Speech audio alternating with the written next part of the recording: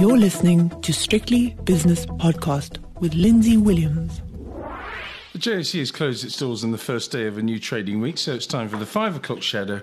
And as always on a Monday, I speak to Greg Davies, who's the head of wealth at Cratos Capital, which is based in Johannesburg, but Greg Davies is at their satellite office in Camps Bay in Cape Town. What do you do, Greg, on days? I say days, but it's actually weeks like this where things are really, really dull. I know there's a trader lurking within you, but I also know that as head of wealth, you are a long-term investor on behalf of yours and your company's clients. So what do? Do you get frustrated? Or do you think of things like the Bob van Dijk issue and say, there's an opportunity here? What do you do? Because it's boring, isn't it? It's been one of the most boring days, one can remember for quite some time. Obviously, catch up on admin, do a bit of reading. I've got the Financial Mail in front of me right now, and there's an article that says the wheels have come off, and there's an article on the platinum stocks, which has been a theme, but I mean, the theme of it is basically they will recover. But yeah, it's really difficult to get excited about anything in the market today. Clients are phoning for ideas, and sometimes you really have to do nothing. Make sure you're not running after trades which aren't there. So it's the hardest thing to do is do nothing, really. Well, it's not that hard. I mean, sometimes you must say to yourself, okay, I live in one of the most beautiful places in the world, and you sit down and say, okay, there's nothing to do. The best thing to do is do nothing. And I always use the analogy of a cricket match. And if you're a top batsman, the ball comes to you, and you just leave it. One of the best shots you've ever played is the shot that you don't play because you just leave it.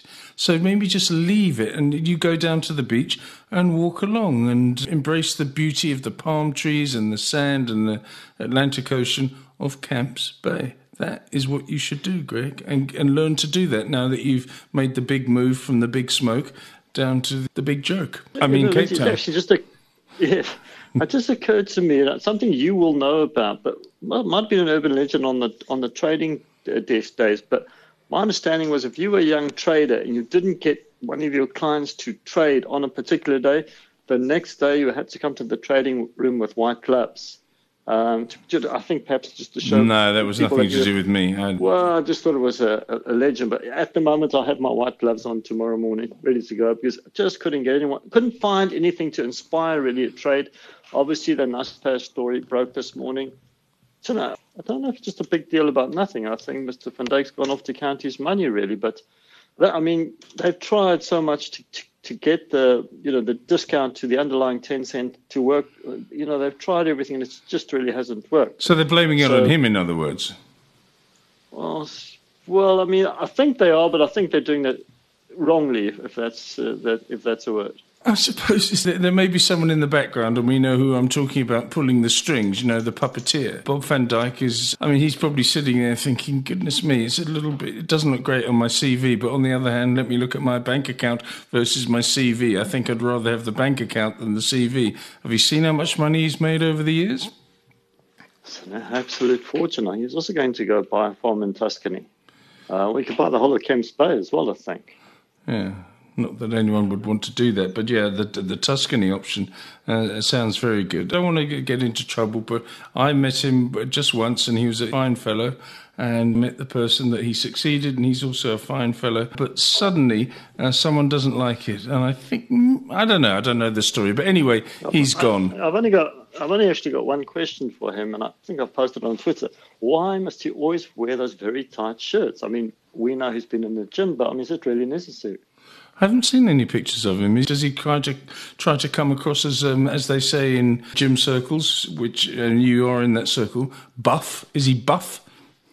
Well, perhaps he's just got a tailor that's got a sort of good eye for these things, but I just haven't seen a picture where he doesn't look buff. Okay, we're talking about the physique of an ex-CEO of a JSE-listed, internationally listed company. So let's move on now. There was nothing else to talk about today. Do you want to come up with a couple of other little nuggets or tidbits, Greg? Yeah, really difficult to find. I think to find the market drifted lower after the US Open. I see the Aussie future was still trading now down 637 points from a small gain at the opening. Back of the market's mind is the FOMC news, which is coming out Wednesday evening. Yeah, Wednesday evening. So I think that might have slowed the volume down. The JSE doing 14 billion today. best performers, Mondi, Outsurance, that had a good update on Friday. Rainet, Anglo Gold was better. And then the worst performers, sort of Exara, MTN, that's an interesting story. Obviously, the process and the NASBAS there, Amplats, sort of a mixed bag of ups and downs. Not a particular sector getting hit. It's one of those days. I was going to ask you, normally I would have a list of things to ask you, but I've got nothing to ask you. What do you think about ARM, the listing on the NASDAQ? We spoke about that last week, and we thought that would give the NASDAQ and the general market a boost, because here's a huge company coming in. $51 was the IPO price, went up to 68, and it's come down to, you probably haven't got it right in front of you, but I think it's down at around about 54, 55 now, but still a decent premium to the IPO. And I think that gives people some confidence. They say, okay, people are spending again. And when I say spending, I mean, investing again after a couple of years of very, very few big listings on the NASDAQ. Yeah, that sort of whole sector sort of was the superstar, maybe 4 years ago. And then it sort of had a pullback, and that seems to be finding favor again.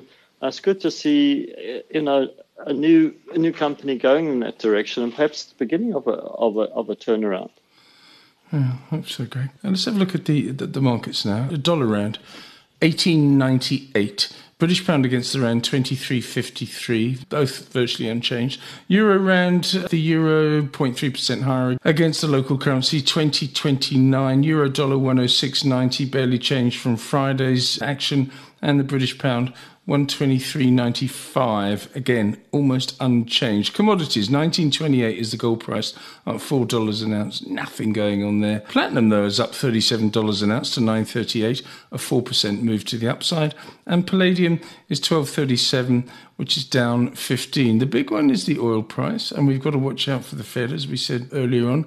Let's have a look at that oil price now, because suddenly it's becoming a little bit unpleasant. And as we speak, it's just going through $95 per barrel, 95.08, up 1%. West Texas crude, $92.10 per barrel, up nearly 1.5%. What else have we got there? Copper down 1%, soybeans down 1.5%, wheat down another 2.5%. Never mind the war, this thing's going down.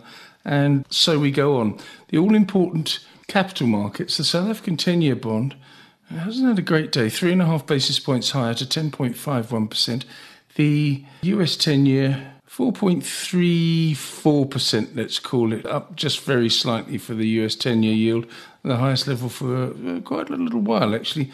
And Bitcoin, because I know you've got a couple stuck under your pillow there, Greg, 27,328, up nearly 3%. So your quid's in there, as they say in London. And S&P 500 futures, gosh, they're dull. 44.99, which is barely changed from Friday. Really, really boring stuff. Individual stocks. Tell us the movers. Sorry, you were going to say something before we get to the movers on the JSE. Yeah, sorry. We spoke about last month, but all those numbers you took us through earlier.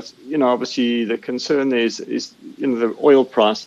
Speaking to a few people clearer than me, Clarence Delgado on the desk there in London, he was saying, some talk of oil, past 100, and then some scary numbers up to 150, really. So that will be perhaps the next big thing to trouble the market. I mean, last couple of years, this inflation story, which has taken forever to go away, it feels like 2 or 3 years. We just don't need an oil price squeeze at this point. I spoke to Clarence a couple of months ago, actually, and he said that he's been constantly shorting any production cut announced by OPEC. But I didn't get the call this time. So that means that when Saudi Arabia and Russia said they're going to cut production, he didn't say anything. And I tried to call him a few times, and he eventually answered his phone call, and he said, yeah, this time it's different because they've extended it to the end of the year. So I think he's long, obviously a very reclusive character. But yeah, he's a hedge fund trader. And yeah, he said it could be touching 100 soon. 150, I'm not sure, but Clarence Delgado, he's rarely been wrong. What else have we got, Greg? The movers on the JSE. What individual stocks caught your eye on the upside and the downside, please? The top performer was Mondi, up 2.6%. One that does catch the eye is Anglo Gold. That was up slightly, even though the rest of the golds were flat. And I think it's this week or the next week, there's a corporate action where the main board listing will now move to the US. And one gets a feeling that there's got to be a a good reason for that. I don't want to put too much speculation, but someone was telling me that it's not impossible that it could once it's all settled there, obviously it'd be better for Anglo Gold to be listed there, but maybe someone like Barrick will come around and start kicking the tires.